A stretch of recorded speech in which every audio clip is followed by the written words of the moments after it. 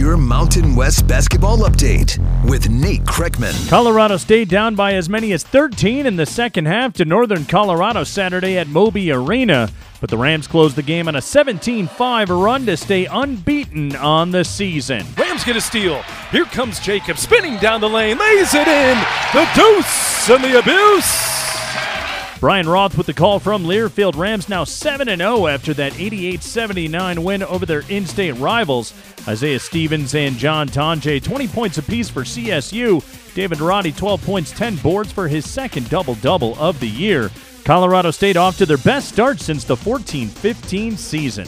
Also Saturday, Utah State shoots 41% from behind the arc and rolls at home against UT Arlington. Miller back to Ashworth. Ashworth, long three, straight away, got it to go. 3 feet behind the line, no big deal. Stephen Ashworth knocks it down. His second three of the night, and the Aggies back up by 13. Scott Gerard on the call from Learfield, 80-61 the final.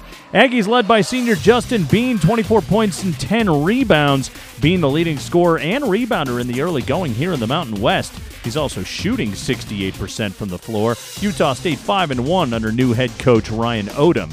Speaking of strong starts, Air Force is 6-1. Falcons down Idaho State 59-48 Saturday at Clune Arena. Shot clock at 6. Walker deep three left side is good.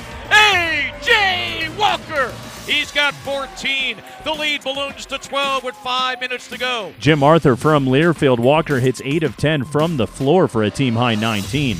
Friday, Wyoming cruises 108-59 over Hastings College. Drake Jeffries a career-high 33.